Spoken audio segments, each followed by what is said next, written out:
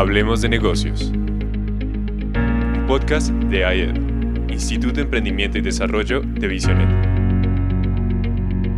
Conduce Edgardo Peña.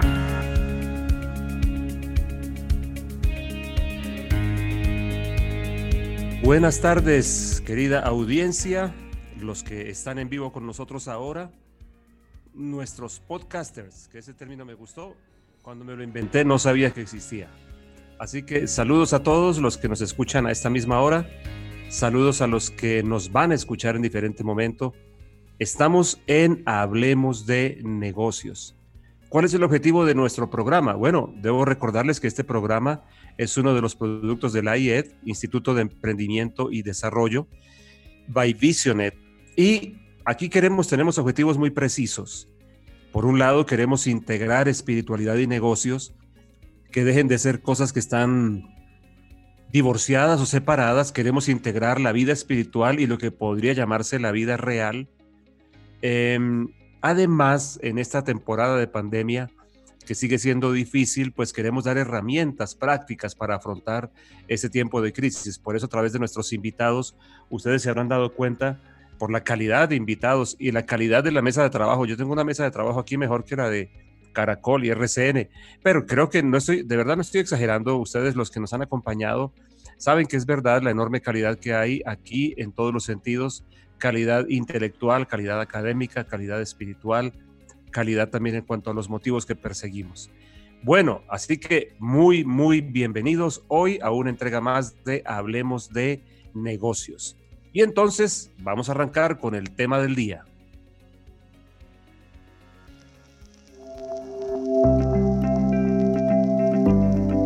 Temática del día.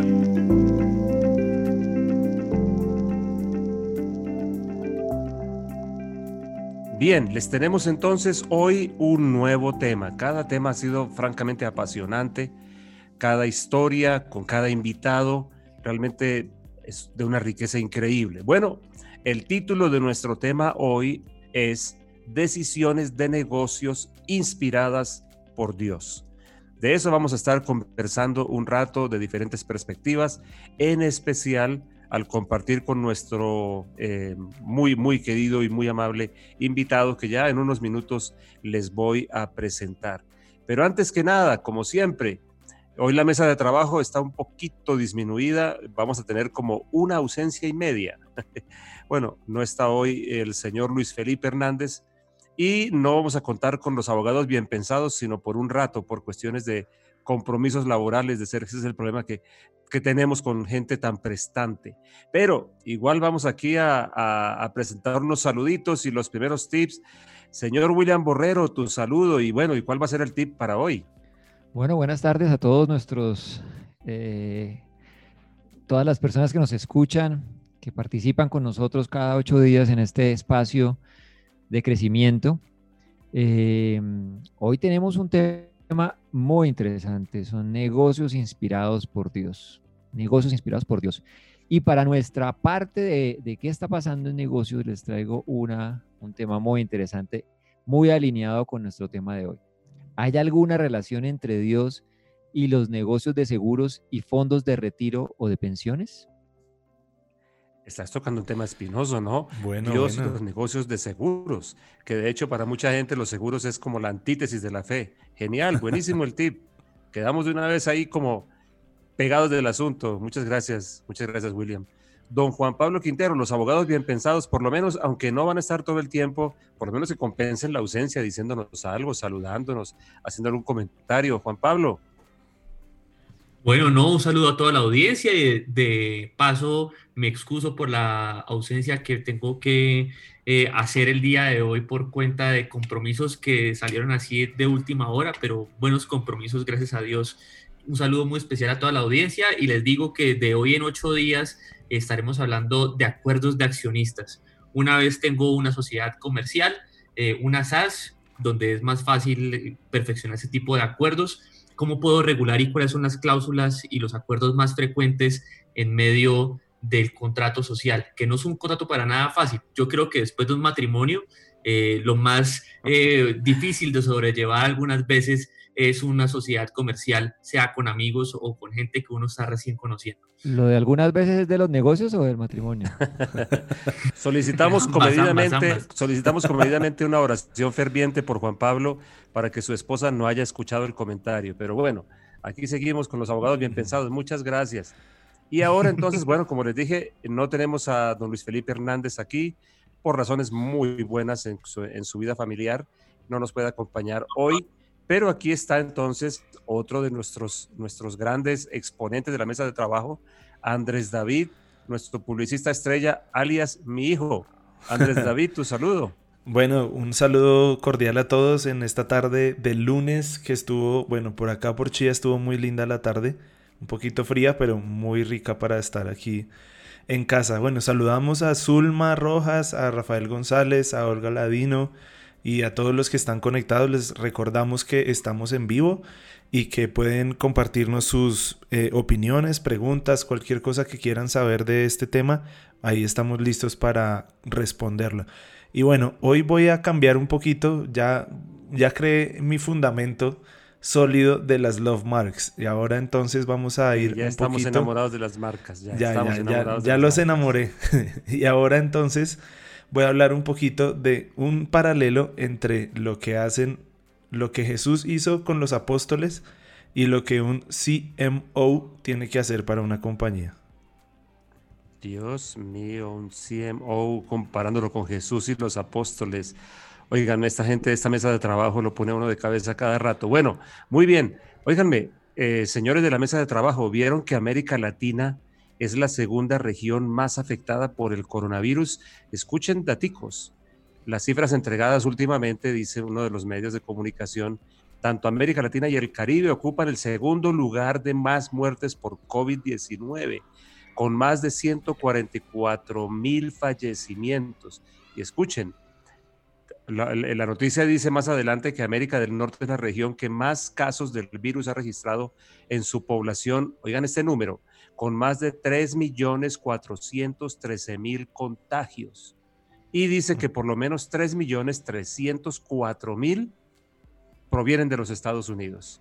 Y que de todas maneras sus cifras fatales, obviamente me imagino que al comparativo de muertos por millón, 144.000 víctimas letales son inferiores con respecto a Europa y América Latina. Y algo más, habla de un aumento preocupante de los casos relacionados con el virus, escuchen bien, en Brasil, Perú y Chile.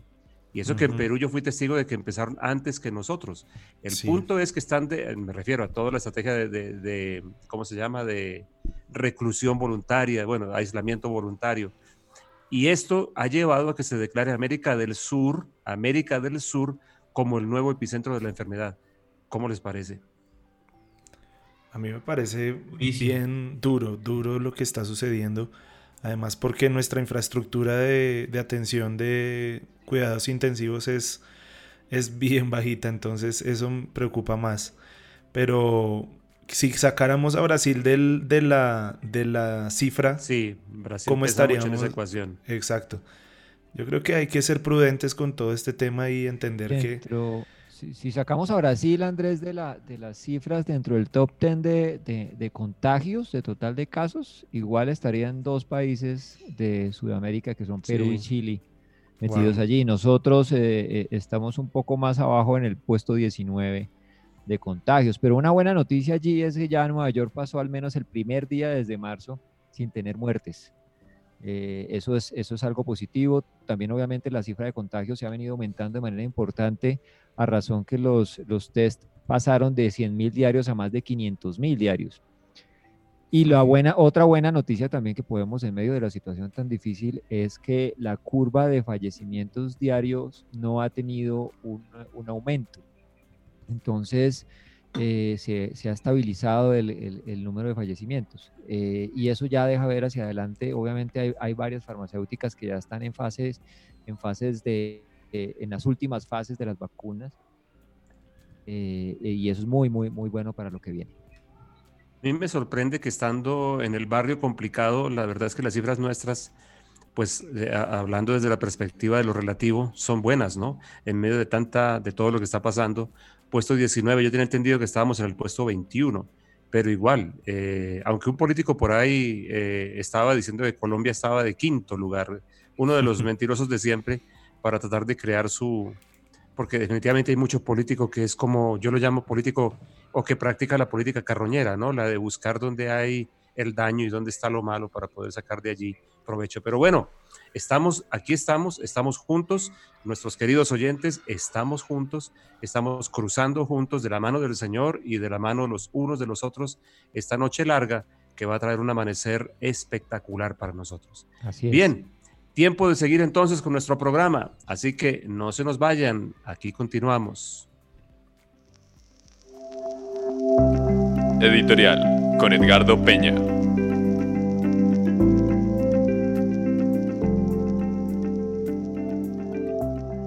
Hay una declaración de la Biblia que a veces no capturamos en toda su esencia, y de hecho es donde se abre la Biblia, por lo menos en el orden que la conocemos, porque en realidad el libro más antiguo de la Biblia es el libro de Job, y el libro de Job, más allá de cualquier consideración, como lo llaman, lo clasifican dentro de los poéticos. El libro de Job tiene un contenido increíble, hablando inclusive de orígenes del universo y de cosas que son realmente apasionantes. Pero en el orden que tenemos actual de la Biblia, el primer versículo, como lo traducimos en español normalmente, ese primer versículo dice: en el principio creó Dios los cielos y la tierra. Pero en realidad una traducción más justa, que algunas traducciones en español la tienen así, lo ponen de esta manera: Dios en el principio creó. Dios en el principio creó. Y me parece que ese orden no es caprichoso y es el correcto, más allá del tema de traducción, que es una ciencia increíble que no terminamos nosotros de reconocer y de agradecer. Con ese primer versículo traducido de esta manera: Dios en el principio creó los cielos y la tierra. Entonces yo aprendí algo que nos viene bien en el programa de hoy. Fue como algo que cayó en mi interior, en mi experiencia con Dios. Esa es la manera como llegan a mi interior cosas que luego exploro, que medito, que reviso y que terminan trayéndome mucha luz. Y esta fue una frase: es imposible que alguien ponga a Dios en el principio y que no resulte una creación de allí, alguna creación. Nosotros a veces estimamos que nuestro rol como hijos de Dios tiene que ver más bien con una elevadísima moral, una alta calidad ética, y eso es parte del paquete, pero a veces ignoramos esta parte de ser, si ustedes me lo permiten, co-creadores con Dios, creadores de la realidad, diseñadores de la realidad, gestores de la realidad y también gestores del futuro. Yo no sé qué tanto puede caber en su cabeza, querido oyente, qué tan grande puede llegar a convertirse este pensamiento.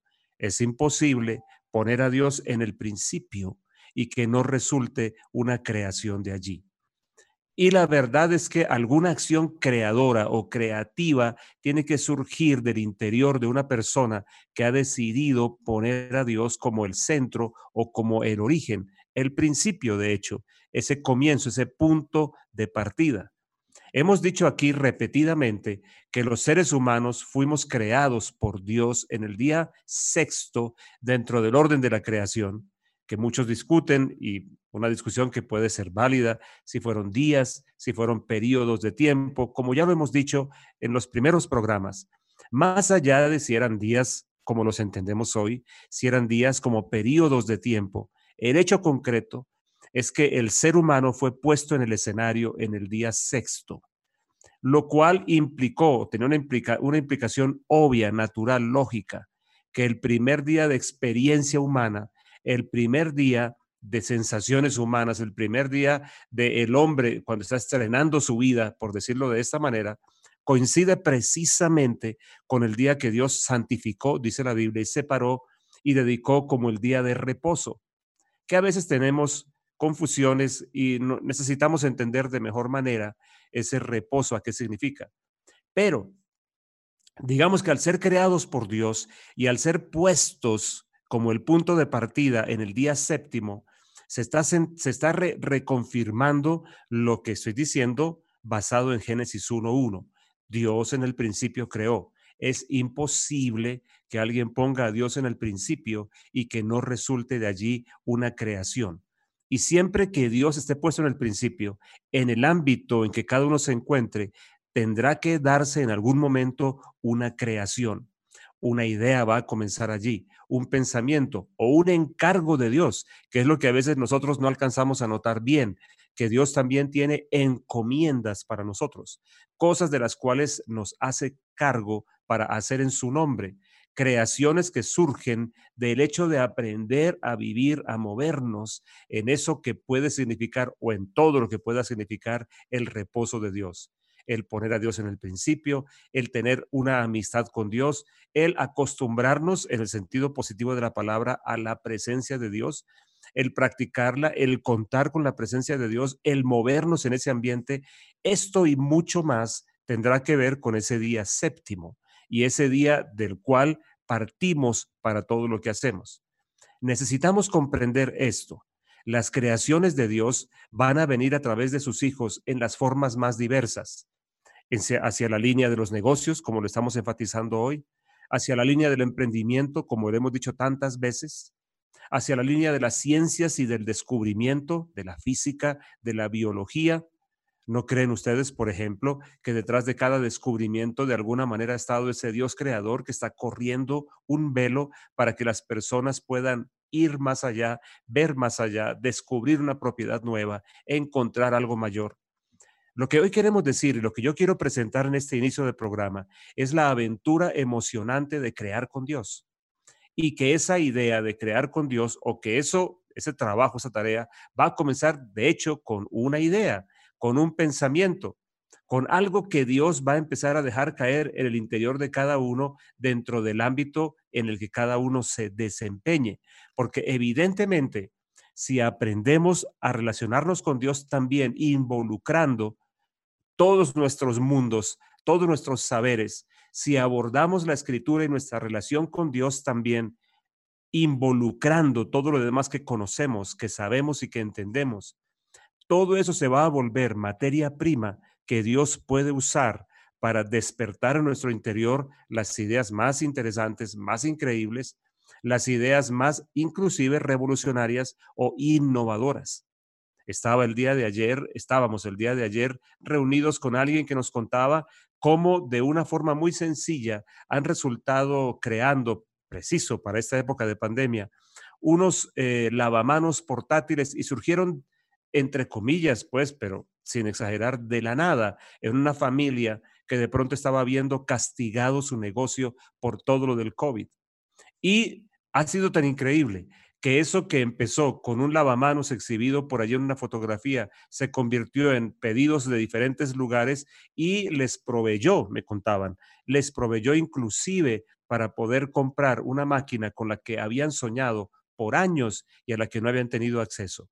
En el peor momento, en el momento más complejo, ellos están dando un paso adelante en su proceso de empresa y de emprendimientos nuevos. Entonces, es muy simple lo que estoy diciendo, concreto para que cada uno lo tenga en su interior. Es imposible que alguien ponga a Dios en el principio y no resulte de allí una creación.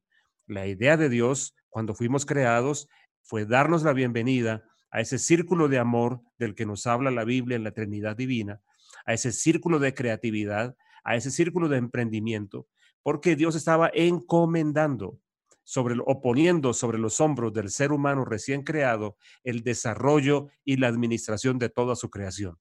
Tristemente, la traición a Dios volcó todo en una dirección opuesta: depredación de recursos, creatividad mal encausada, tanta torpeza para poder relacionarnos con los recursos y con las otras personas.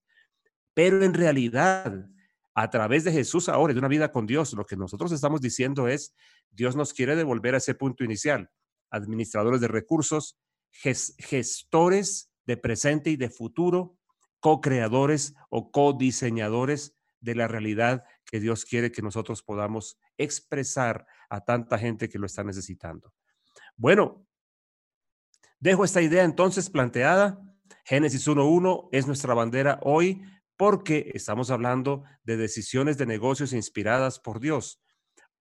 Es como un iniciador, es como el fósforo que enciende y activa algo, y todo esto a partir entonces de poder aprender a vivir en una dimensión donde Dios se convierta siempre en el principio.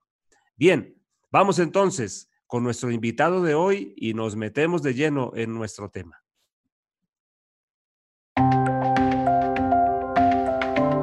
Invitado del día.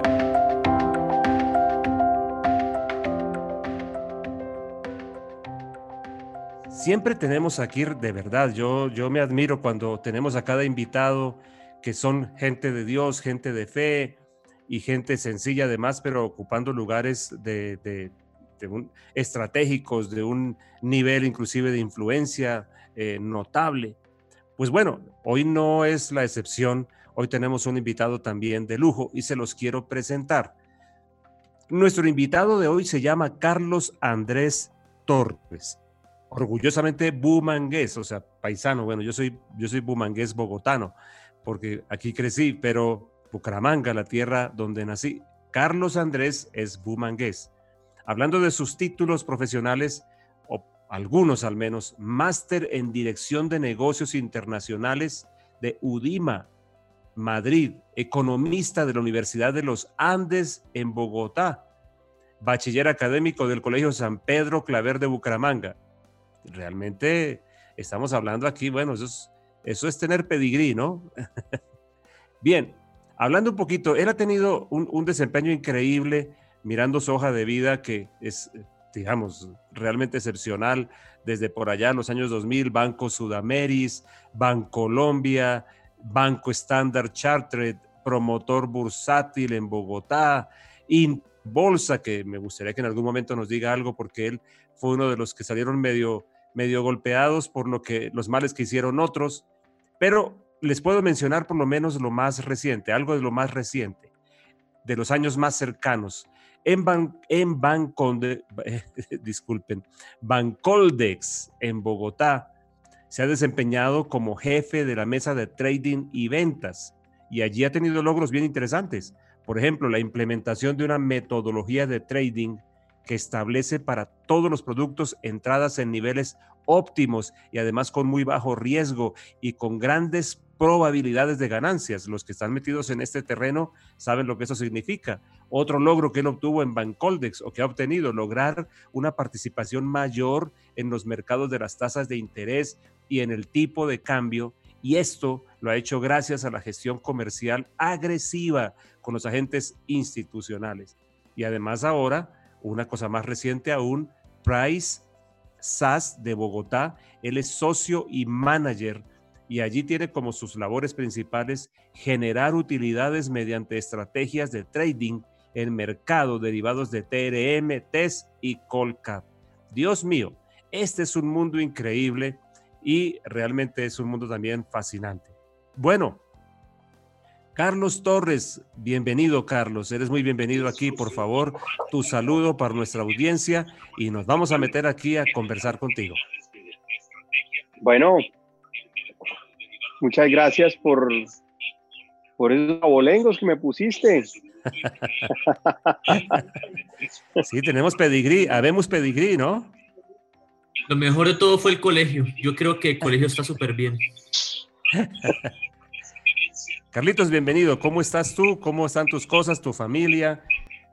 ¿Cómo ha estado todo este tiempo difícil en tu casa? Pues la verdad, muy bendecido, muy bien. Trabajando un poco más. La verdad, muy bien en esta época de COVID. Me cogió preparado y como quería. Muy bien. ¿Cómo hace uno, siendo santandereano, para estar metido en ese estrés tan terrible de las mesas de dinero y del trading y de lo demás, casado con una cubana enchapada o chapada bayuna, que también trabaja en mesa de negocios, en mesa de dinero, perdón? ¿Eso en qué resulta, Carlitos? Creo que uno de los puntos importantes es tener una señora que le ayude a uno a hacer las labores domésticas. Para no tener problemas con la señora. Ok, o sea, Y contratarle ayuda. no, contratarle no. Más bien ayudar uno a la señora que le ayuda a uno para no tener problemas. Muy bien, muy bien. Eso sí, más bien. Muy bien, muy bien. Sobre todo en tiempos de COVID, ¿no? Porque es que dicen que los cubanos enraizados en el valle son peligrosos. Sí, a mí me tocó peligroso, pero lo supe manejar. Creo que fue el mejor trade de mi vida, entonces todavía no he tomado utilidades. Sigo ahí. Habrá que preguntarle a Janet si para ella también fue el mejor trade de su vida. Ese es el piropo más romántico de un trader que he escuchado en mi De un vida. trader, sí, es tal cual. Acaban ustedes de escuchar el romanticismo expresado por un trader. Muy bien, muy bien. Carlitos, antes de meternos a hablar cosas como más gruesitas, tú podrías decirnos o decir a nuestros oyentes, yo soy un defensor de los oyentes que no entendemos mucha terminología, ¿qué es lo esencial de lo que tú haces? Digamos, cuando tú dices, bueno, esto es a lo que yo me dedico, este es el centro de lo que yo hago, ¿cómo responderías eso tú? Bueno, primero hay que definir qué es trading. Entonces, empecemos por eso. Es el arte de negociar o especular en los diferentes mercados financieros con el objetivo de generar utilidades o rentabilidades altas. Y en los mercados que se pueden especular, pues son varios los mercados en que se pueden especular, ya sea en divisas, en commodities. Los commodities son como el oro, el petróleo, el cobre, el hierro, acciones, también se puede especular en acciones, en índices sobre acciones o sobre diferentes otros, digamos que índices, y adicionalmente en títulos o en bonos. Entonces, sobre toda esta cantidad de activos que se mueven en el mundo y en Colombia, se puede comprar y vender. La idea es generar utilidades en el corto plazo, llámese corto plazo, semanas, días, horas o minutos. En minutos se pueden realizar utilidades rápidamente, en horas, en un día o en semanas. El trading no es para hacer inversiones. Es totalmente diferente ser inversionista, pensar a largo plazo o pensar en el corto plazo. El trading es más bien de corto plazo. Caramba, yo quedé impresionado con dos palabras y yo quisiera que las alargaras un poquito. Una, tú lo llamaste arte. De pronto algún artista está parado en las pestañas, como dicen algunos, pero el arte del trading.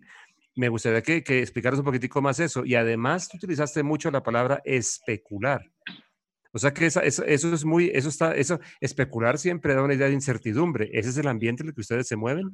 Incertidumbre continua, especulación. ¿Y por qué es arte, Carlitos? Bueno, arte es todo aquello que la ciencia no puede definir exactamente. Y eso es lo que realmente he tratado yo de volverlo.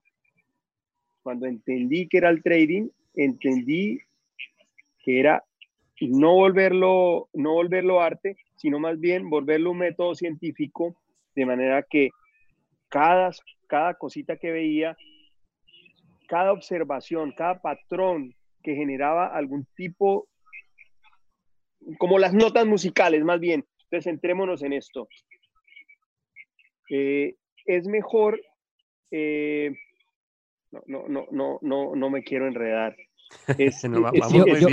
Yo quiero de pronto ayudar ahí en el tema del arte, porque yo creo que sí, Carlos usó esa palabra acertadamente, y es que el arte tiene una característica y es que lleva el sello del artista, la firma de su artista. Y el trading tiene mucho de eso, ¿o no, Carlos? Que hay mucho de la visión de cada trader en lo que hace y de su forma y de su método que lleva. Y eso es lo que le imprime ese saber hacer y el que le quede su arte final como el trader quiere que le quede. De acuerdo, definitivamente cada metodología que usa cada trader es personal. Es una creación que hace cada trader sobre el mercado específico. Es decir, de la misma manera como yo hago o tradeo oro, que es un commodity, no puedo tradear una divisa. De la manera como yo tradeo los bonos, no puedo tradear el dólar peso. De manera como yo tradeo una acción, no puedo tradear los índices. Entonces, cada uno de esos activos tiene un sello personal y un descubrimiento de unas metodologías para poder ser exitoso. Yo pensé al principio, cuando entré a esto, que era un juego, un casino, y esto en ningún momento es un casino. Eso te respondo a la primera pregunta. La segunda pregunta se me quedó en el aire. La especulación, porque me llamó mucho la atención que tú utilizaste varias veces especular, especular, especular. Y eso es muy interesante, porque eso lo mete a uno en un terreno complejo y en un terreno de demasiada incertidumbre, que era lo que yo te decía. Claro, nadie sabe el futuro. Es decir, existen eh, personas que tratan de decir, bueno, esto puede ir para arriba, esto puede ir para abajo. Nadie sabía lo del COVID. Bueno, algunos profetas lo han dicho, pero es decir, nadie conoce el futuro. Así sea un inversionista dice, bueno, me compro esta acá, me compro este título, me compro esta acción, pero definitivamente nadie sabe para dónde va. Hay dos puntos, o sube o baja, no hay más, no se puede ir de lado. Es decir, si se va de lado, entonces no tiene valor en el tiempo. Entonces, el especulador, ese soy yo, pero es mal visto decir la palabra especulador, resulta que no. En los noticieros, en los medios de comunicación, el especulador genera muchos malos comentarios porque dicen que es el que sube Claro, está o el hablando que baja los precios. ajá, en ese caso está hablando más del que acapara para manipular los precios, ¿no? Que es un caso Exacto. diferentísimo. Es un caso diferente porque yo no tengo el poder para manipular el mercado. Una persona que tenga el poder para manipular el mercado, que son bueno, ya los fondos institucionales mundiales, los fondos institucionales que tienen billones de dólares para manipular el precio de un activo, esos son los que mueven los precios. Un especulador, como lo veo yo, o un trader de especulación, es el que se fija en dónde están comprando esos grandes compradores o en dónde están vendiendo esos grandes vendedores y se le pegan. Nadie le va a decir dónde están. Se descubre mediante la observación que uno tenga de los precios de los activos. Caramba, eso suena muy interesante. El tema el tema de la incertidumbre, entonces, ¿cómo lo calificarías tú? ¿Es como una de las buenas formas de definir esto? Incertidumbre por todo lado, continua, o de pronto no es tanta. De pronto, bueno, uno puede decir, sí, parece como un juego de azar, como tú lo decías, pero en realidad hay patrones, en realidad hay cosas que uno puede observar para poder decir esto tiende allí o tiende allá. ¿Por cuál lado tú lo verías más? ¿Qué tan alta la incertidumbre? ¿Es tan fuerte o de pronto no es tanto?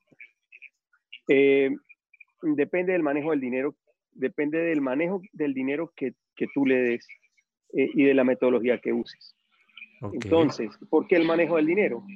Porque si tú tienes manejando 100, por decir algo, y tú dices, bueno, yo pienso que esto va a subir un 2%. ¿Por qué? Por esto, por esto, por esto, por esto, y te llenas de motivos. Pero si no me sube, y si se me llega a disminuir el 0.2%, el 0.5%, pues me salgo y pierdo hasta 50 centavos, no pierdo más.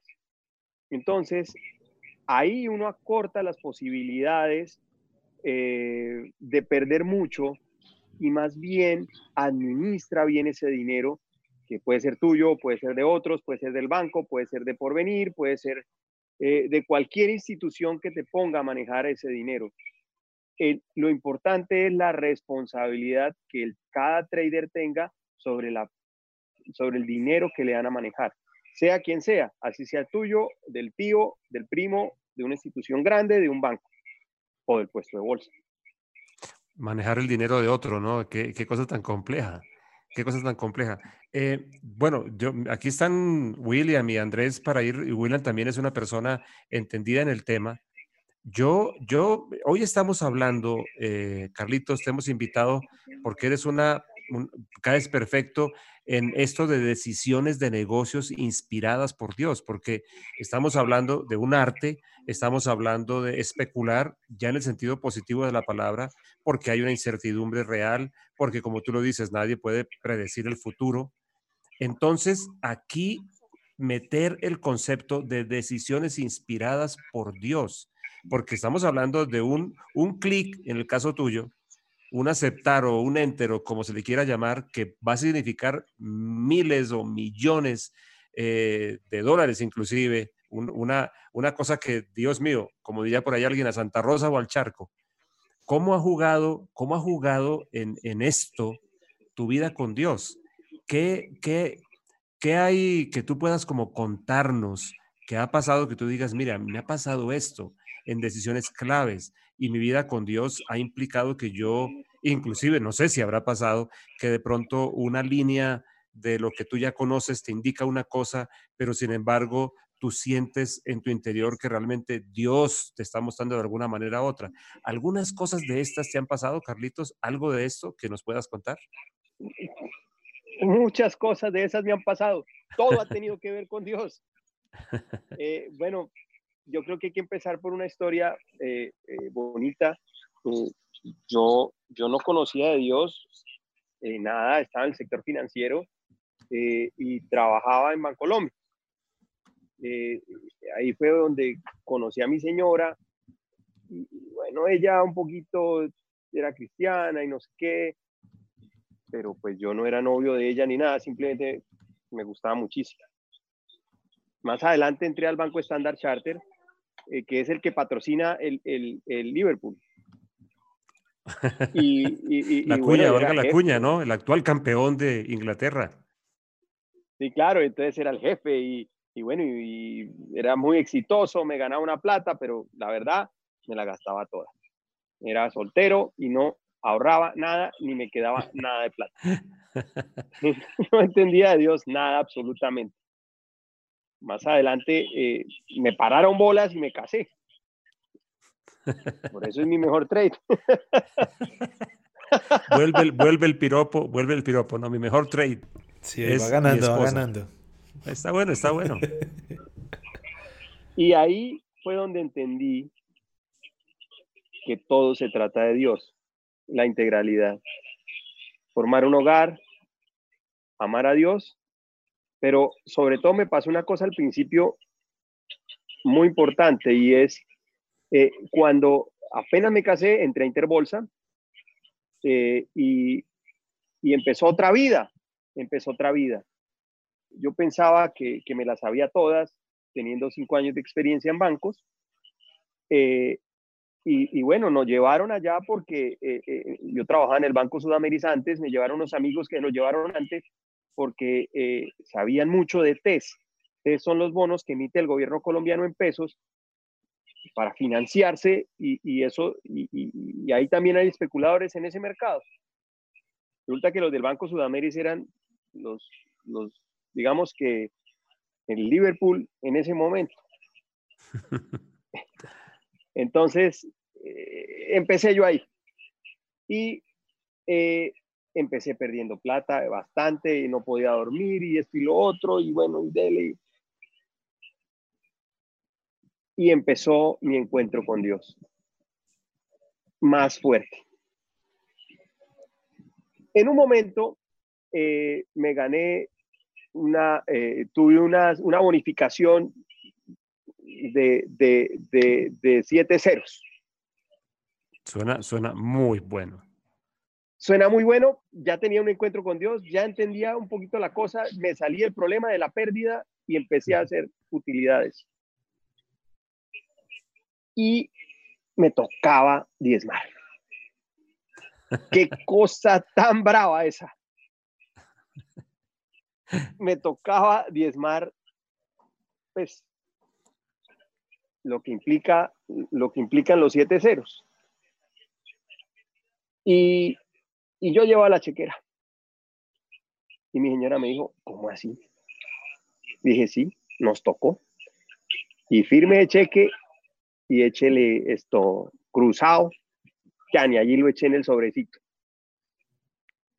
Oiga, a la semana me hice un trade que recuperé el diezmo de una manera milagrosa. Yo creo que ese fue mi primer encuentro real cuando entendí que era eso. Después les cuento más adelante, eso no es magia, pero eso era un primer encuentro y fue bonito porque me recompensaron. Muy bien. William, tú tienes experiencia en mesa de dinero, ¿no? Tú ese tema lo entiendes también al derecho y al revés. Sí, sí, sí, ahí Dios nos ha permitido estar con Carlos durante ya bastantes años, décadas, compartiendo esos conceptos y esos mercados. Entonces yo quiero,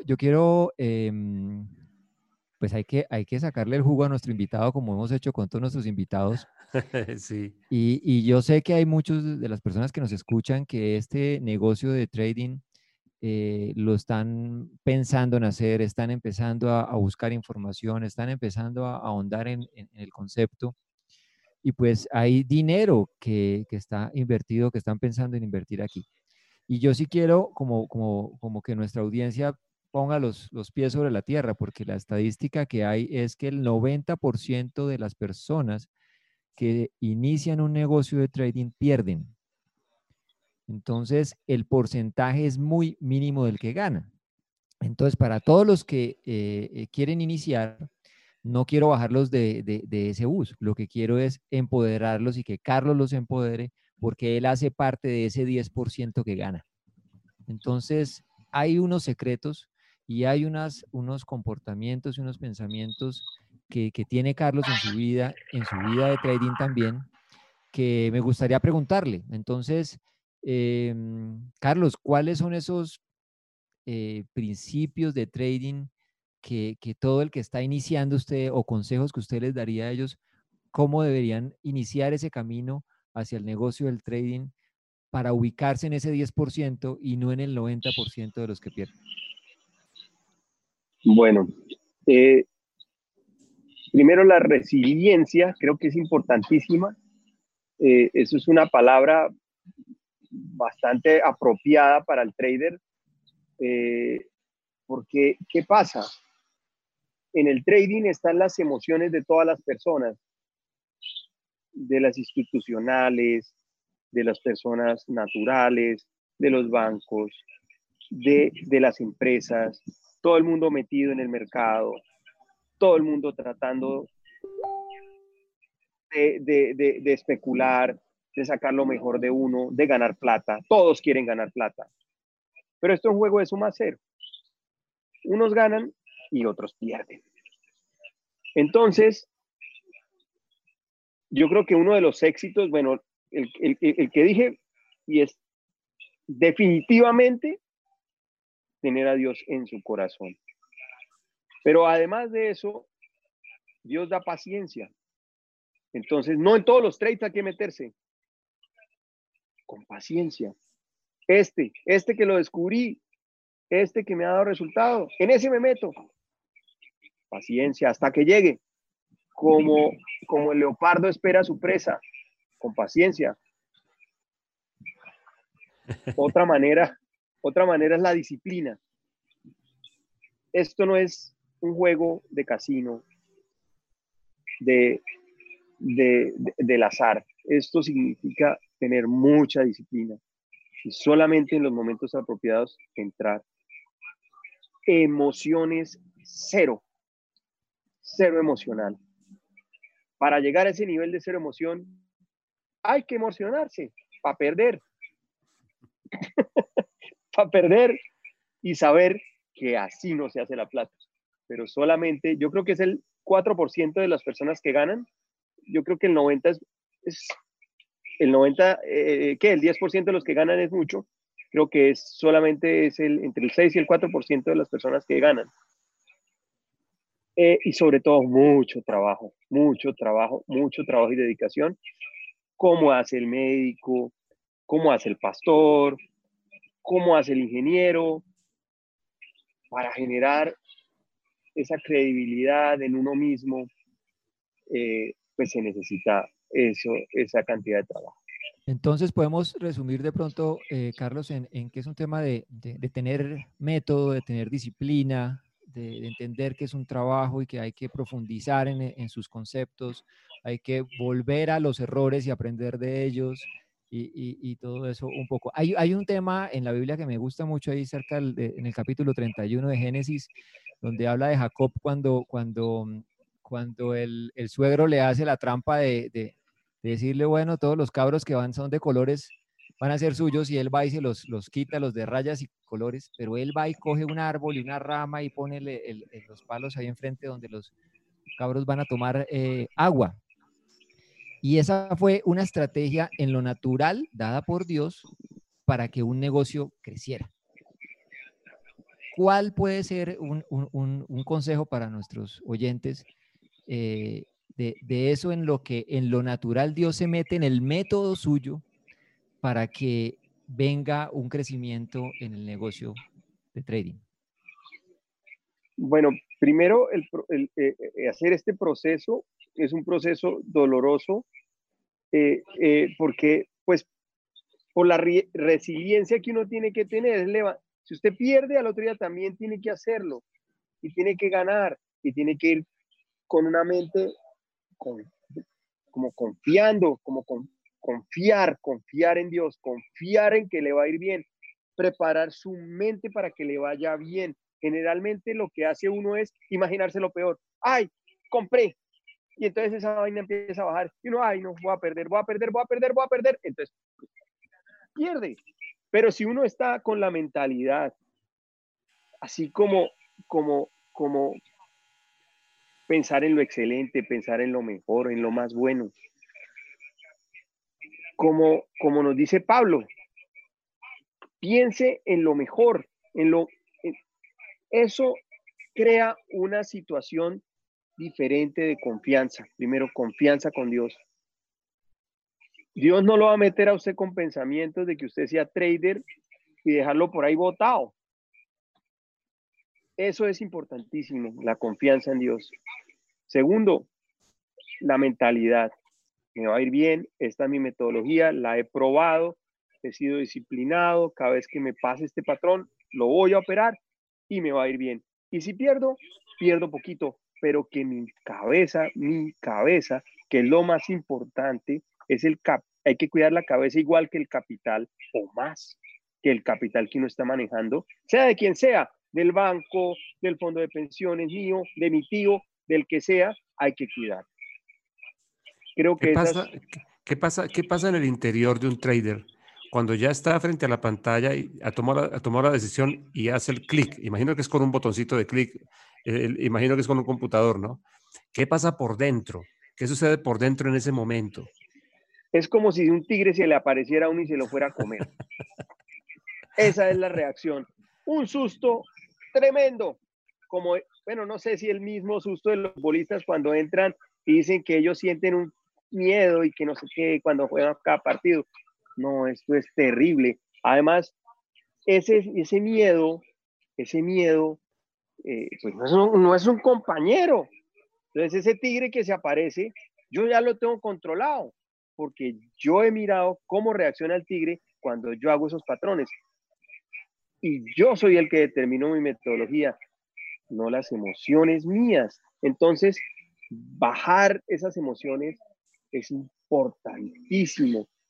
Yo creo que las cosas más importantes es cuidar la mente y que el tigre no lo va a asustar porque yo lo domino y sé dónde voy a perder y cuánto voy a perder. Ok, Andrés David, por ahí nos está mandando una pregunta para Carlos, ¿no? Sí, señor, aquí tenemos una pregunta que hace Jaime Gacharná y dice, en este momento dice, hay un concepto que definitivamente fue muy mal enfocado en Colombia, el Forex. ¿Qué nos puedes comentar sobre esto, Carlitos? Bueno, pues el Forex es el mercado de monedas en el mundo. Entonces, digamos que no existe ningún inconveniente. El que quiera operar cualquiera del par de monedas que se necesite. Lo que pasa es que lo enfocaron como si fuera una pirámide. Entonces, la gente era feliz que me va a ganar tanto por ciento. Y eso no, de eso tan bueno no dan. Para hacer dinero, solamente el 4 o 6% de los traders son exitosos. Entonces, eso DMG, el Forex, no sé qué, es como lo mismo, pero resulta que el Forex, el que haga monedas y el que se dedique a hacer monedas, pues no tiene ningún problema. Yo creo que, que no es bien entendido, pero porque lo tergiversaron en Colombia por medio de pirámides. Carlitos, una cosa clave en la vida de toda persona en los negocios, emprendedor como lo eres tú, tiene que ver con la familia. ¿Cómo ha sido en todo este desarrollo el hecho de que tengas a tu esposa también involucrada en el mercado de dinero? Espero estarlo diciendo correctamente. Claro, en otro campo quizá. ¿Cómo ha sido? Y también decisiones en este momento, decisiones que hayas tomado, donde tú dices realmente aquí Dios ha intervenido de una forma muy activa en decisiones de familia. Entonces, o sea, evidentemente estás acostumbrado a decisiones gruesas en las que te estás jugando dinero y te estás jugando millones. Bueno, trasladando el asunto, llevándolo a asuntos de familia, decisiones también así gruesas que te haya pasado, que tú digas, en esta decisión Dios intervino de una forma muy real, porque esta decisión también me puede costar millones en otra forma. ¿Qué nos podrías contar de algo así? Bueno, empezando por mis hijos. Eh, eh, yo pues estaba queriendo tener familia y no podíamos tener hijos. Y una cosita que hicimos fue ofrendar a la iglesia, y de esa manera como que Dios abrió algo importante. La oración fue súper importante, y además, y oración continua. Y lo otro fue que nos profetizaron a nuestros hijos a los 3, antes de que nacieran. Eso fue algo maravilloso, increíble. Bueno, y, y además de estar metido pues en este mundo, pues ya estaba en Interbolsa, y en Interbolsa pues se manejaba un alto estándar en todo tipo, es decir, los lujos, los carros, el dinero, Miami, Nueva York, Londres, Hong Kong, todo. Entonces ya te imaginarás cómo es la vida de un cristiano metido delante de todos estos tigres que tenían todo el dinero del mundo y absolutamente todo lo que querían. Y les voy a contar una historia que pronto no tiene nada que ver con la familia, pero sí me sirvió mucho. Y era,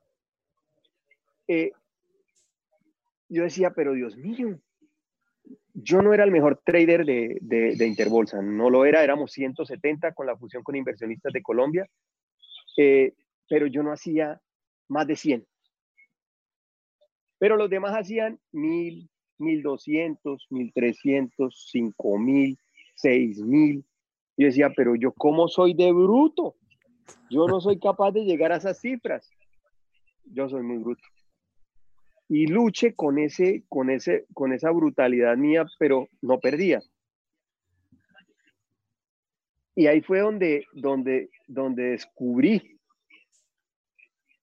que Dios estaba conmigo, porque en el momento en que hubo la fusión, hubo 170 traders, unos hacían 1000, entonces al otro año los perdían.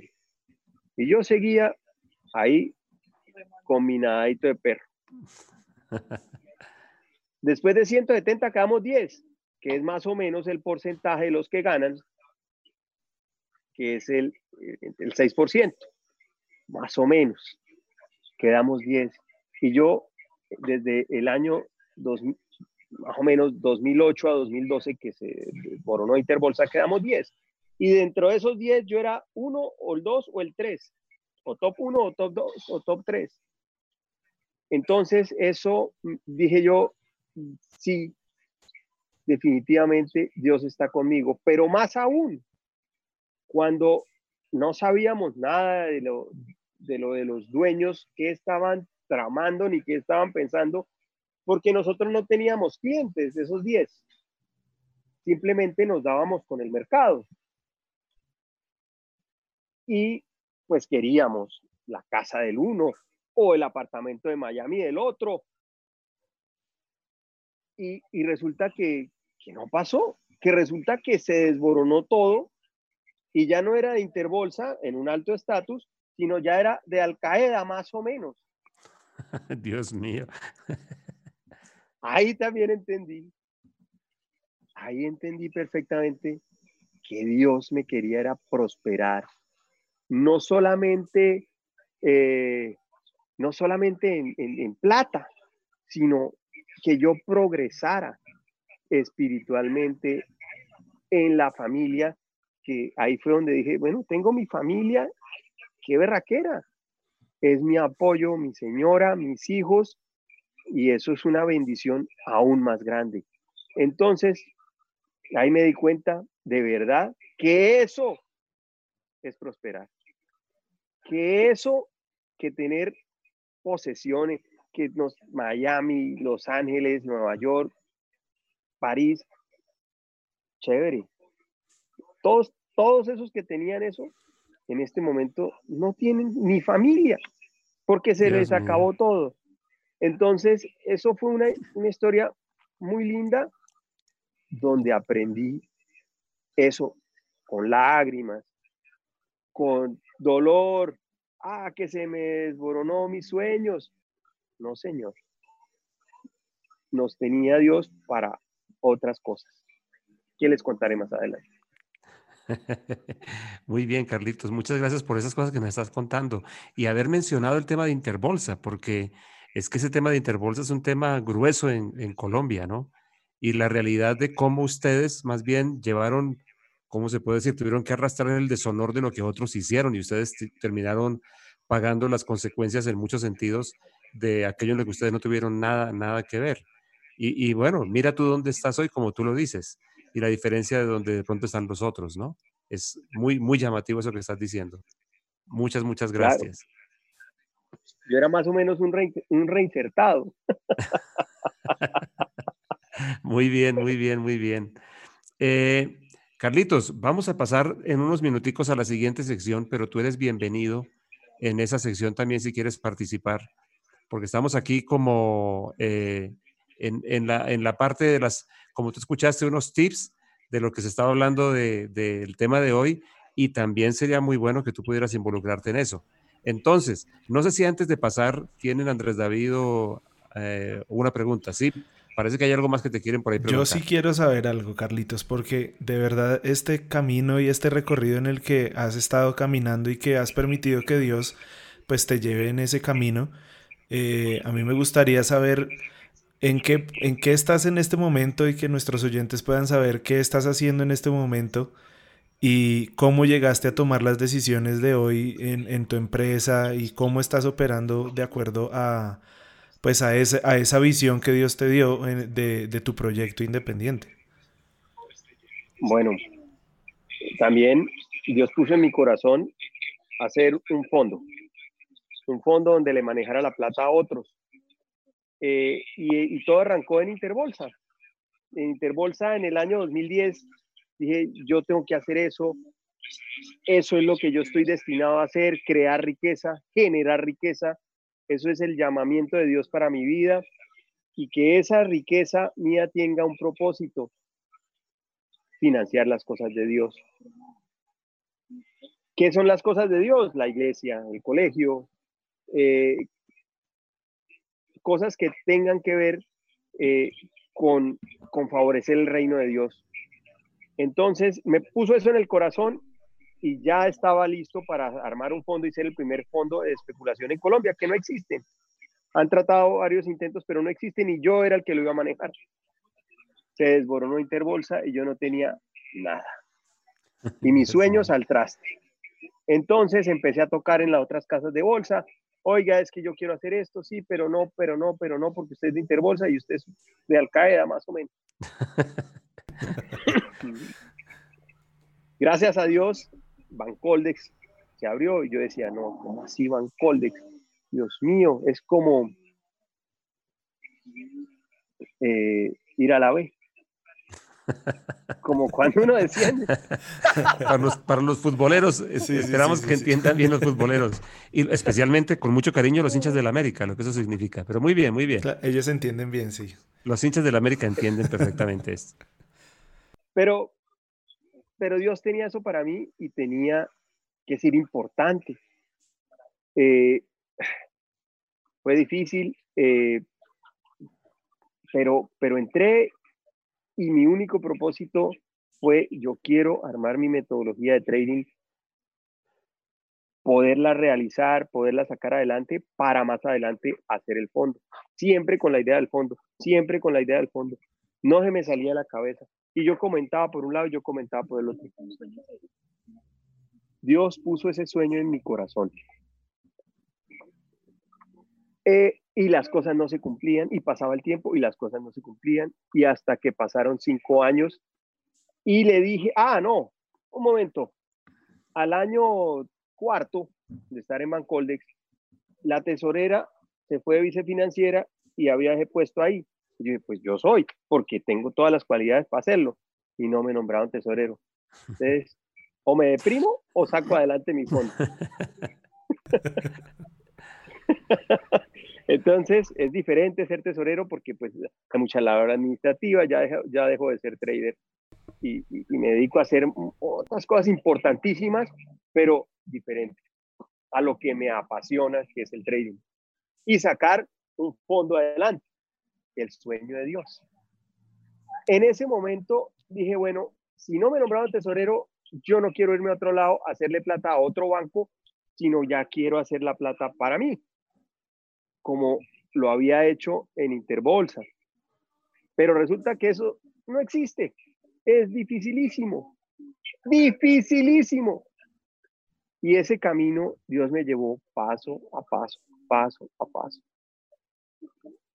Y le pedí mucho, le pedía mucho. Yo como son de intenso, yo creo que todos los traders somos intensos. Y ahí fue donde conseguí unos inversionistas y creyeron en mi cuento y les pareció importante y nació la empresa, renuncié a Bancoldex, nació la empresa y la empresa se llama Price como el premio Nobel, porque es un premio que Dios me dio a mí y así le dije a los socios, no conocen de Dios, pero creo que les causé simpatía por el nombre y por la manera de expresárselos a ellos, que era un premio que Dios me había dado. Era un sueño hecho realidad. En ese momento, bueno, desde octubre del año pasado vengo operando con mi empresa, con los socios. Yo aporté capital, mis socios aportaron capital de la misma manera y todos los días opero, especulo en el dólar peso y empecé a especular en el índice de acciones de la Bolsa de Valores de Colombia que se llama Colcap. Por ahora estoy en esos dos frentes. Muchas gracias, Carlitos. Bueno, una última pregunta ahí, señor director, ahí como, pero de Aprovechemos respuesta corta, de respuesta corta. No hay dos secciones, entonces hay que aprovechar hoy el tiempo. Carlitos, ¿se puede vivir del trading? Definitivamente sí. Sí, yo lo estoy haciendo. Pero los principios son paciencia, disciplina, resiliencia, mucho trabajo y lo más importante, Dios es el que da la confianza para emprender. Paciencia, disciplina, resiliencia. El factor trabajo. Dios, me falta mucho el trabajo. Mucho trabajo. Y el factor Dios o el elemento Jesús, como lo hemos llamado a veces nosotros. Yo lo nombré mi partner, es mi partner. Muy bien, muy bien, muy bien. Carlitos, muchas gracias. Este es nuestro invitado de hoy, Carlos Andrés Torres.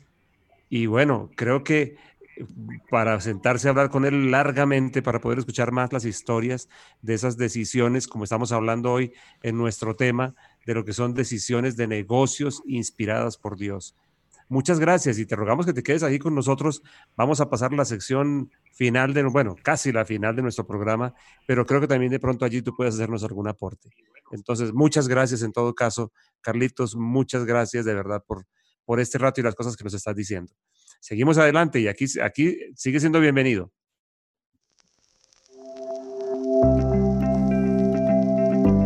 Ahora hablemos de negocios. Bueno, nuestra mesa de trabajo está hoy un poquito disminuida porque el señor Luis Felipe Hernández, por una feliz situación en su familia, no pudo estar hoy acá.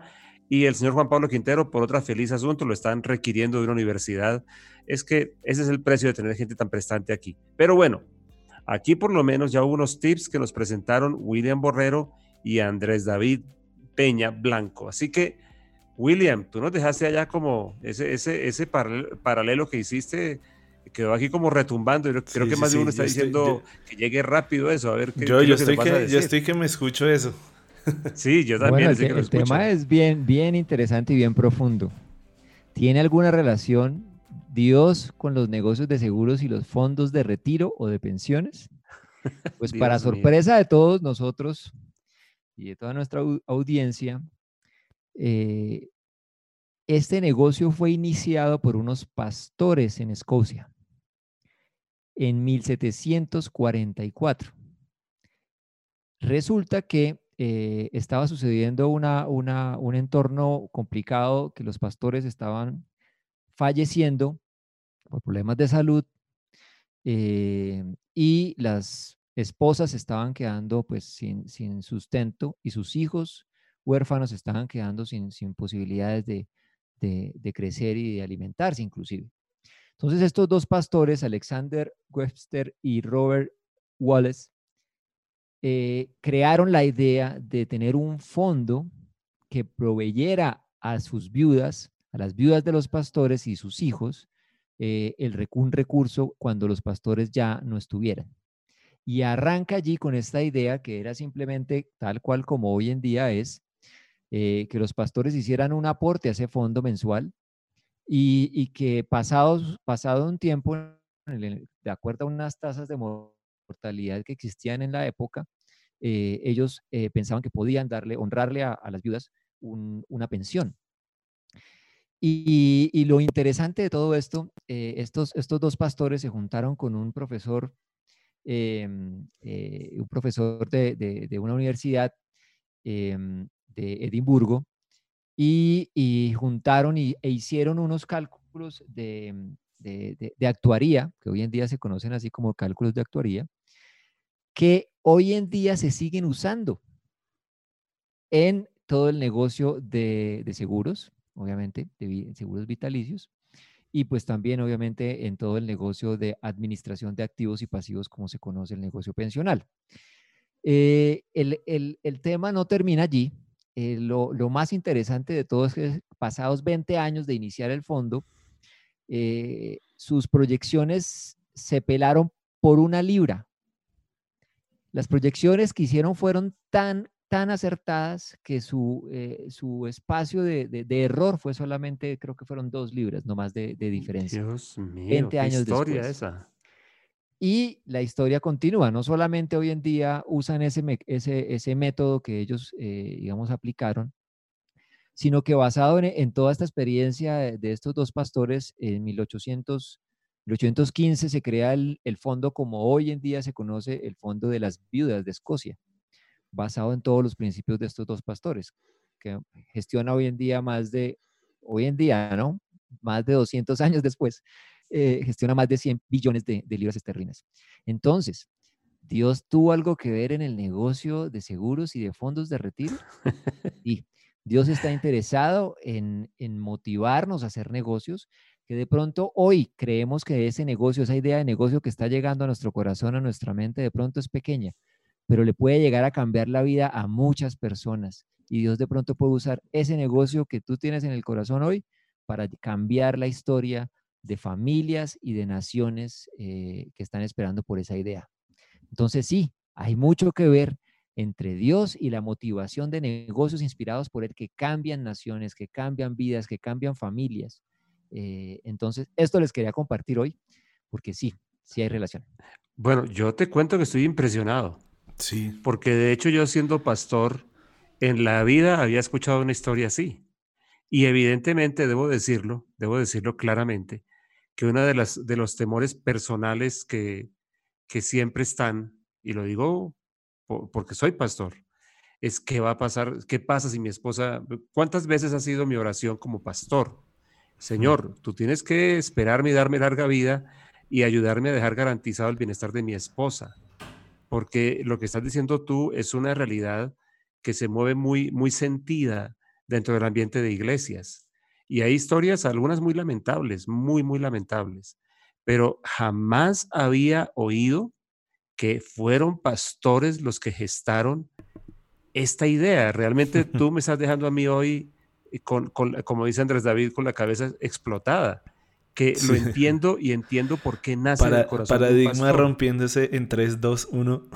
Exacto, sino que entiendo, lo que me asombra a mí es cómo en el corazón de un pastor, claro, cómo no iba a surgir una idea como estas, ¿no? Y mira, ellos no lo convirtieron en un conflicto de fe porque, no sé, William, si tú sabes, y Carlos y Andrés David, que para mucha gente cristiana en algún momento tener un seguro se volvió un descrédito porque era como falta de fe. Sí. Y entonces, no sé, la gente que compra seguros es que no tiene, que tiene problemas de fe, porque tenemos la tendencia muchas veces, los que creemos en lo sobrenatural como nosotros, tenemos la tendencia a pensar que cualquier cosa que vaya en la línea natural es como una traición a lo sobrenatural. Y realmente no es así. Lo sobrenatural opera, inclusive, como tú lo dijiste hace un rato, en los recursos naturales. Pero además, yo soy uno de los que digo, pues pensión, yo yo, digamos, yo he trabajado en este negocio mío de pastor desde que tenía 17, pero de hecho eso no era considerado un trabajo.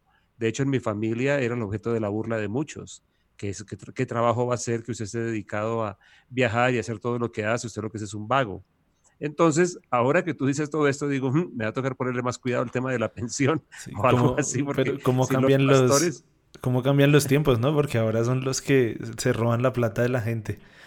Sí, tal cual. Ahora sí, que ese es el tema que de pronto el estigma que hay con lo que es el trabajo pastoral y que la verdad la verdad en general es que, por ejemplo, yo conocí un pastor que recuerdo muy bien y eso me dolió en el alma, un pastor muy cercano que ya está con el Señor y después de haber servido por tantos años abnegadamente, arriesgando la vida literalmente, en un momento de su edad no tenía ni con qué comprar un audífono para sus oídos, no tenía ni siquiera con qué hacerlo. Entonces, me impresiona mucho esto, William, realmente me impresiona que de los pastores haya surgido algo así y que es una cosa muy de un pastor, la preocupación por su familia, de qué va a pasar con ella si el pastor falta, que ha sido una petición en lo personal, una oración y una búsqueda continua de recursos. Así que tú hoy, mejor dicho, me dejaste con la cabeza absolutamente Bueno, reventada. podemos estar iniciando hoy el fondo de ahorro previsional de los pastores de Latinoamérica.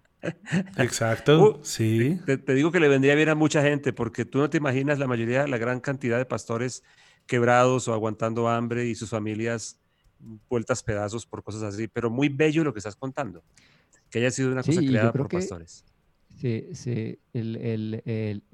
digamos, la muerte también hace parte de la naturaleza del ser humano, entonces, Ujú. la muerte física. Entonces, yo creo que el pensar en eso, en pensar en lo que va a pasar con su familia, creo que es una idea que sí nace en el corazón seguramente Impresionante, de Dios. impresionante. Voy a mirar entonces con mejores ojos los seguros y las pensiones, William, de a partir de hoy. Claro Voy a que sí, mirarlo. el ahorro para el futuro y para la vejez y para el retiro es un tema que se construye día a día.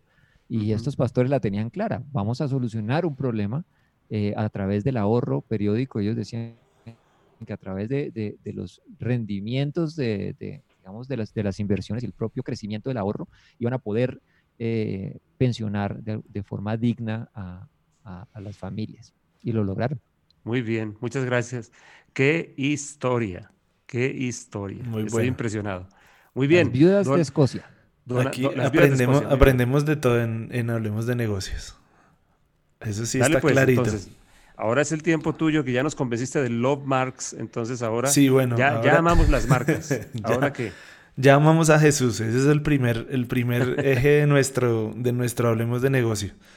Y de ahí, bueno, estábamos hablando de un paralelo de cómo crear un sentimiento con nuestras marcas, ¿no? De involucrarnos no solamente a nivel racional, sino generar un vínculo que sea mucho más emocional, que trascienda con muchos más valores a nivel sentimental que lo que podamos hacer con nuestra mente, porque, bueno, yo no sé, a la mesa de trabajo les cuento, pero el 70% de las decisiones de compra se hacen en el punto de venta. Entonces, uno necesita apelar a muchísimas cosas para que el cliente que va a comprar algo efectivamente lo compre. ¿Puedes repetir? ¿Puedes repetir ese dato, por favor?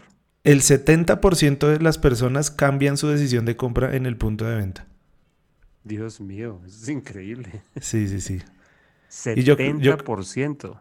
exacto. Y llevan más de 50 años tratando de cambiar esa estadística, pero no se ha podido de ninguna forma.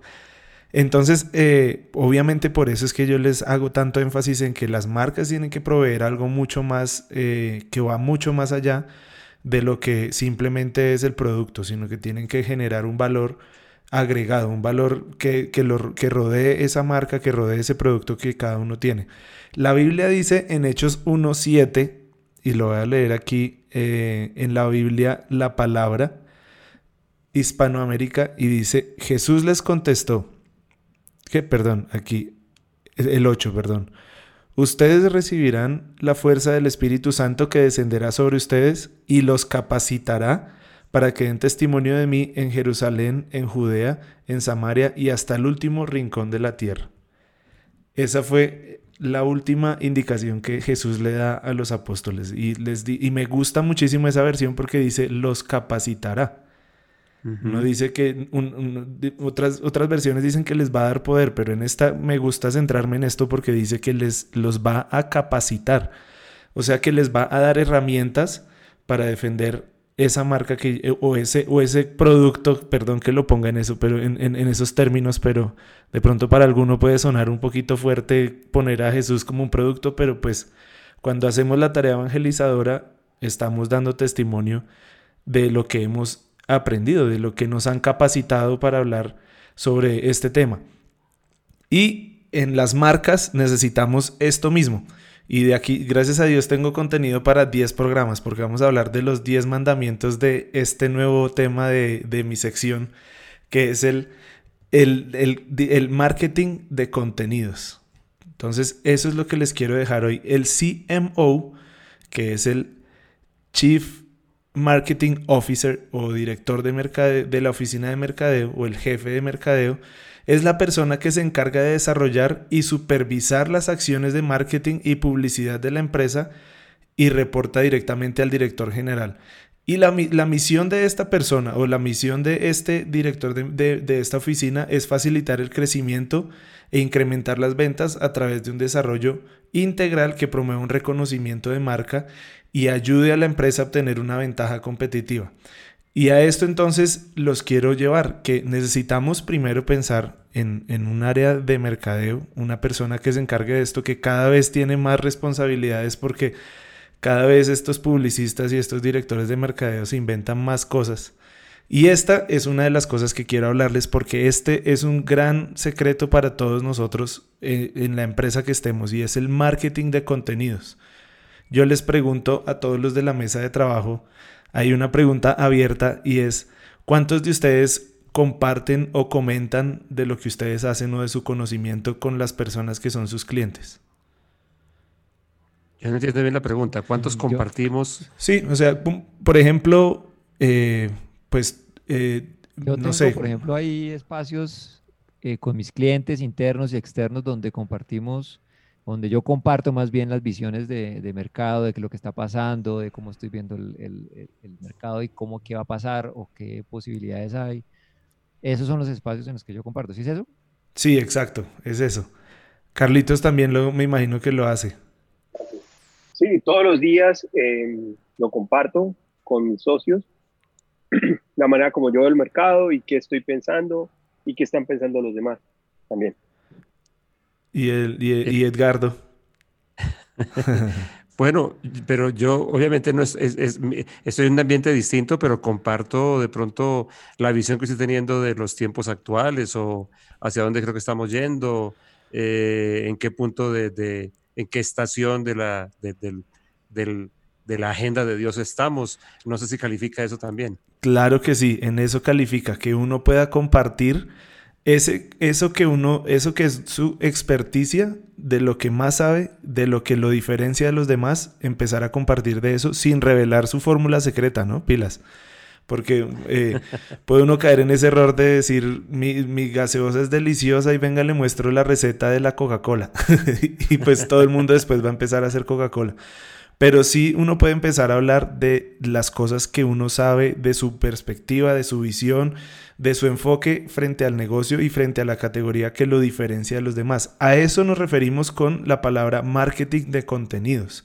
Eso quiere decir que todos nosotros debemos estar comenzando a crear contenido que refuerce nuestra relación con nuestros clientes, porque ellos, y esto es parte de la estrategia creativa, ellos se convierten en nuestros apóstoles. Y ahí está la píldora de hoy. Cada cliente es un apóstol de nuestra marca, de nuestro producto, de nuestro cliente, de nuestro servicio. Y eso quiere decir, así como leíamos en Hecho, nosotros debemos capacitarlos a ellos para que ellos sean testigos nuestros en su entorno familiar, en sus amigos y en la influencia grande que ellos tengan. Y eso se va a generar a partir del marketing de contenidos. Y voy a darles de aquí en adelante los 10 mandamientos del marketing de contenidos en los próximos programas. Dios mío. A ver si entiendo una cosa. Tú dices entonces que cada uno debería buscar canales y maneras de estar entregando su experticia o sus pensamientos y sus visiones a los que son los clientes suyos en el ámbito que cada uno esté, que sin entregar la fórmula, pero lo que estás diciendo es, deberíamos todos procurar entregar esas cositas para que se conviertan otros en nuestros apóstoles y también de pronto, qué sé yo, tal vez me suena a mí como para que ellos puedan tener, no sé, acreditarme más ante ellos. Claro. O ganar de pronto algo más de respeto o no sé, algo en esa línea. ¿Estoy entendiendo bien? Todas las anteriores, ese es el objetivo, que fortalezcas tu imagen como un experto del área en la que estás trabajando. Además de eso, que puedas darles herramientas a tus clientes de una confianza de que están en buenas manos en temas, por ejemplo, de una asesoría. Y tercero, pues que ellos tengan las herramientas para ir a compartir con otros eso que les enseñamos y que nos hagan referencia a nosotros como los expertos en esa categoría. Carambolas. Eso es lo que se llama entonces Excelente. el CMO. El CMO, el marketing de contenidos. Y el CMO, es el que se encarga de hacer que eso pase. De hacer que el jefe, yo lo pongo en palabras más sencillas, hacer que el jefe sea famoso. Oh, está bueno. Una cosa, en las organizaciones todavía persiste la idea, hablando del CMO y hablando de lo que es publicidad, marketing y todo eso, que eso es un gasto, que eso no sirve, que eso no... Y tú estás diciéndonos, no, un momento, inclusive es un cargo importante y es una tarea importante, que tan importante es que debemos hacer este ejercicio de este mercadeo del saber, digamos, el mercadeo de la experticia. ¿Tú qué le dirías a esos que dicen, no, eso es una gastadera de plata en el caso de mi organización o de mi institución o de mi empresa? ¿Qué les dirías? Pues una clave de este tiempo y es que en el mundo en el que estamos viviendo no es simplemente el producto que se vende solo. De hecho, antes el trabajo de la publicidad era hacer una buena pieza publicitaria, hacer una estrategia y desarrollar, bueno, todavía se hace la estrategia, pero era desarrollar un comercial increíble y era una campaña que duraba casi un año.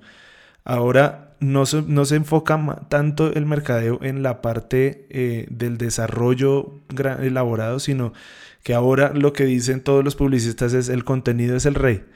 Entonces, si nosotros no estamos generando contenido, no estamos entrando en el mundo de los negocios en general. No estamos haciendo lo que deberíamos estar haciendo. Entonces, no es un gasto, sino que es una inversión. Y es una inversión en su marca, en su producto, en su goodwill, en su conocimiento de lo que tiene que hacer, de lo que está haciendo. y no es un gasto para nada, al contrario, es una de las cosas que más importantes se hacen para cualquier tipo de empresa en este momento. Andrés, un ejemplo de contenido para cualquier empresa, para una empresa, no sé, para un restaurante. ¿Cuál sería el contenido de un restaurante? El contenido de un restaurante, para generar un contenido, por ejemplo, en este caso, bueno, pues sería mostrar, por ejemplo, los ingredientes, la forma en la que escogen los ingredientes, el tipo de chef o el tipo de educación que tiene, formación, hablar acerca del balance de los alimentos. Hay muchísimas cosas que se podrían hacer ahí, la forma en la que se entregan, incluso en este momento con el coronavirus, un gran diferenciador que estamos encontrando para el área de negocio de alimentos es la forma en que se entrega. Si uno ve que lo entregan de una manera correcta, uno confía en esa empresa y seguramente después va a volver a llamarlo a estos porque saben que el protocolo es correcto. En cambio, si uno ve que el mensajero le entrega a uno sin tapabocas, sin guante y eso está en una bolsa de papel y no tiene ningún tipo de manejo, pues obviamente uno no va a confiar en eso. Entonces, dar a conocer a los clientes el protocolo de entrega de los pedidos, ese sería un contenido muy acertado en este momento. Claro, claro.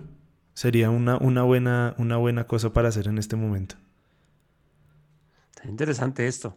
Entonces tú nos vas a quedar, en los próximos programas vamos a hablar de los 10 mandamientos, ¿no? Claro que sí, sí, esto simplemente es el abrebocas porque vamos, así como la Biblia nos dejó esa clave, para nosotros también en nuestra marca, nosotros vamos a hacer que nuestra gente sea apóstol de nuestra marca y nos ayude a promover nuestras marcas y nuestros productos en la gente que nos rodea, y les voy a dar los 10 mandamientos del marketing de contenidos. Caramba, eso suena... Yo la le verdad quiero, suena señor interesante. director, yo le quiero agradecer a Andrés David por toda esa explicación, porque yo, la verdad, al principio quedé como cuando va uno a visitar al doctor Pachito y le dice que los triglicéridos se le subieron. Y yo, ¿pero qué, eso qué es? Yo quedé igual de perdido, pero muchas gracias, Andrés, por toda esa explicación con respecto a la generación de contenido. Está Gracias. muy bueno. Claro. Vamos a levantar apóstoles ahora nosotros, ¿no? A Sí, levantar y por nuestros eso apóstoles. tan importantes ahora los generadores de contenido, los youtubers, los influencers, todo eso se hace tan importante por eso mismo. Pero eso Entonces, vamos a nosotros hablarlo. estamos generando contenido. Somos generadores de Exactamente. contenido a través de este Exacto, programa. esa es una buena conclusión. Lo que estamos haciendo aquí, estamos generando contenido. Y aquí Para que con también mucho vean gusto nuestro les producto. ayudamos. Con mucho gusto les ayudamos a promover su marca. Pueden pautar acá y todo si quieren, claro. Exacto, y por una módica suma les ayudamos en todo eso. Exactamente. Muy bien, muy bien. Ok, señores, muchas gracias. Estos tips han estado buenísimos. Bueno, pero como ustedes ya saben, cada vez que cerramos este programa, acostumbramos a dejarlos con una pildorita. Y estos caballeros son especializados en traernos nombres raros y explicarnos de qué se trata. Así que, listos para la siguiente sección. Entonces, alistémonos, por favor, porque viene esta ñapa. Somos de la cultura de la ñapa aquí en Colombia. Glosario.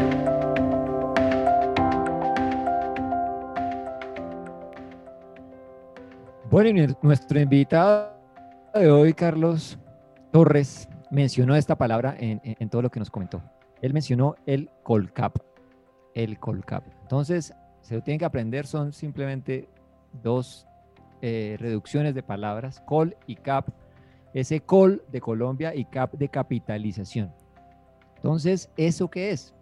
Y esto pueden chicanear en las reuniones. El colcap ya saben qué es. Lo opera Carlos, compra y vende, especula allí, tiene, digamos, esa facilidad. Pero el colcap es el índice de capitalización que refleja las variaciones de los precios de las acciones más, digamos, grandes de Colombia. Ese índice se creó en el 2008, exactamente el 15 de enero del 2008 salió con el valor de 1000 puntos y ese índice se mueve, sube o baja el índice por el agregado de lo que pasa en todas las acciones de la bolsa de valores que lo componen de Colombia. Entonces, ya sabemos el colcap. El colcap es el índice de capitalización de la bolsa de Colombia. Entonces, para que lo tengan bien claro y puedan chicanear con eso. Listo, ya tenemos Bueno. con qué impresionar a algunos por allí. Sí. Ok, muchas gracias. Bueno, no se olviden, queridos oyentes, ustedes están en Hablemos de Negocios Este es un programa que es un producto del IED, el Instituto de Emprendimiento y Desarrollo de Visionet. Aquí nosotros procuramos integrar espiritualidad y negocios, integrar la vida espiritual con la vida real. Ese real lo ponemos entre comillas. Y también buscamos darles herramientas en un tiempo difícil que seguimos atravesando. Pero, como lo decimos siempre, juntos. Estamos cruzando juntos esta larga noche y juntos vamos a celebrar este gran amanecer. ¿Dónde es? Como tú te sabes bien, Andrés David, todas las plataformas para que la gente, los podcasters, que ese nombre me quedó gustando. ¿Dónde Claro los van que a sí. encontrar? La idea es que nos puedan escuchar de nuevo y compartir nuestro contenido con sus amigos, que sean nuestros apóstoles, ya que quedó incorporado ese tema. Nos pueden encontrar en Deezer, en Spotify, en Apple Podcast y en nuestra plataforma de radio mixler.com, ahí /iglesia la casa. En Mixler, de esa forma nos consiguen. En Deezer, en Spotify y en Apple nos consiguen como La Casa _ Adoración para las Naciones, y ahí encuentran nuestros programas de Hablemos de Negocios. Ok, ahí nos van a encontrar y van a encontrar también algunos otros programas de radio de la Casa Radio que son En Casa, otro que es también muy interesante, Espíritu, Alma y Cuerpo, y uno más que es la última novedad que se llama Perspectiva Profética. Señores, abran sus micrófonos para despedirse de los oyentes, por favor. A todos nuestros oyentes, muchas gracias por estar ahí todos los lunes 6 de la tarde. Esperamos que así mismo el próximo lunes estén aquí escuchándonos. Vendremos con nuevas informaciones, y para que, como dice Andrés David, sigan siendo nuestros apóstoles, a que otras personas nos escuchen. Muchas gracias. Muy bien, muy bien. Andrés David, tu despedida. Bueno, muchas gracias a todos por estar aquí escuchándonos y por entrar en esta opción de hablar de negocios los lunes a las 6 de la tarde. Gracias a todos, gracias Carlitos por tu tiempo, y bueno, un abrazo a todos, nos escuchamos la próxima semana. Carlitos, muchísimas gracias. Don Carlos Torres, quisieras despedirte de nuestros oyentes. Gracias por estar hoy aquí también acompañándonos. Bueno, ha sido un honor, un placer poderlos acompañar. Muchas gracias por la invitación. Me sentí pues muy honrado de que me hayan invitado, y a ustedes los honro. Buenísimo el programa. Muchísimas gracias, muchísimas gracias. No olviden entonces, este es Hablemos de Negocios, todos los lunes, 6 de la tarde, hora colombiana. Y nos despedimos como siempre. Oramos que Dios los bendiga en todas las formas, que los prospere en todo, les dé salud, así como su alma prospera. Esa es nuestra oración para cada uno de ustedes. Prosperidad como un concepto integral, así como prospera su alma. Aquí estaremos entonces, próximo lunes, en punto de las 6 de la tarde, hora de Colombia. Hasta luego.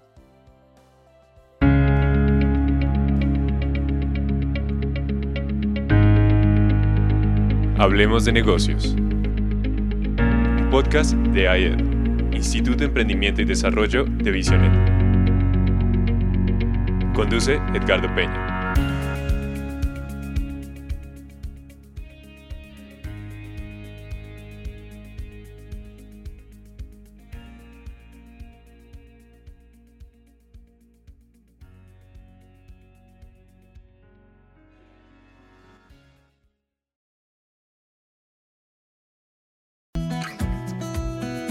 Escucha todos nuestros programas cuando quieras.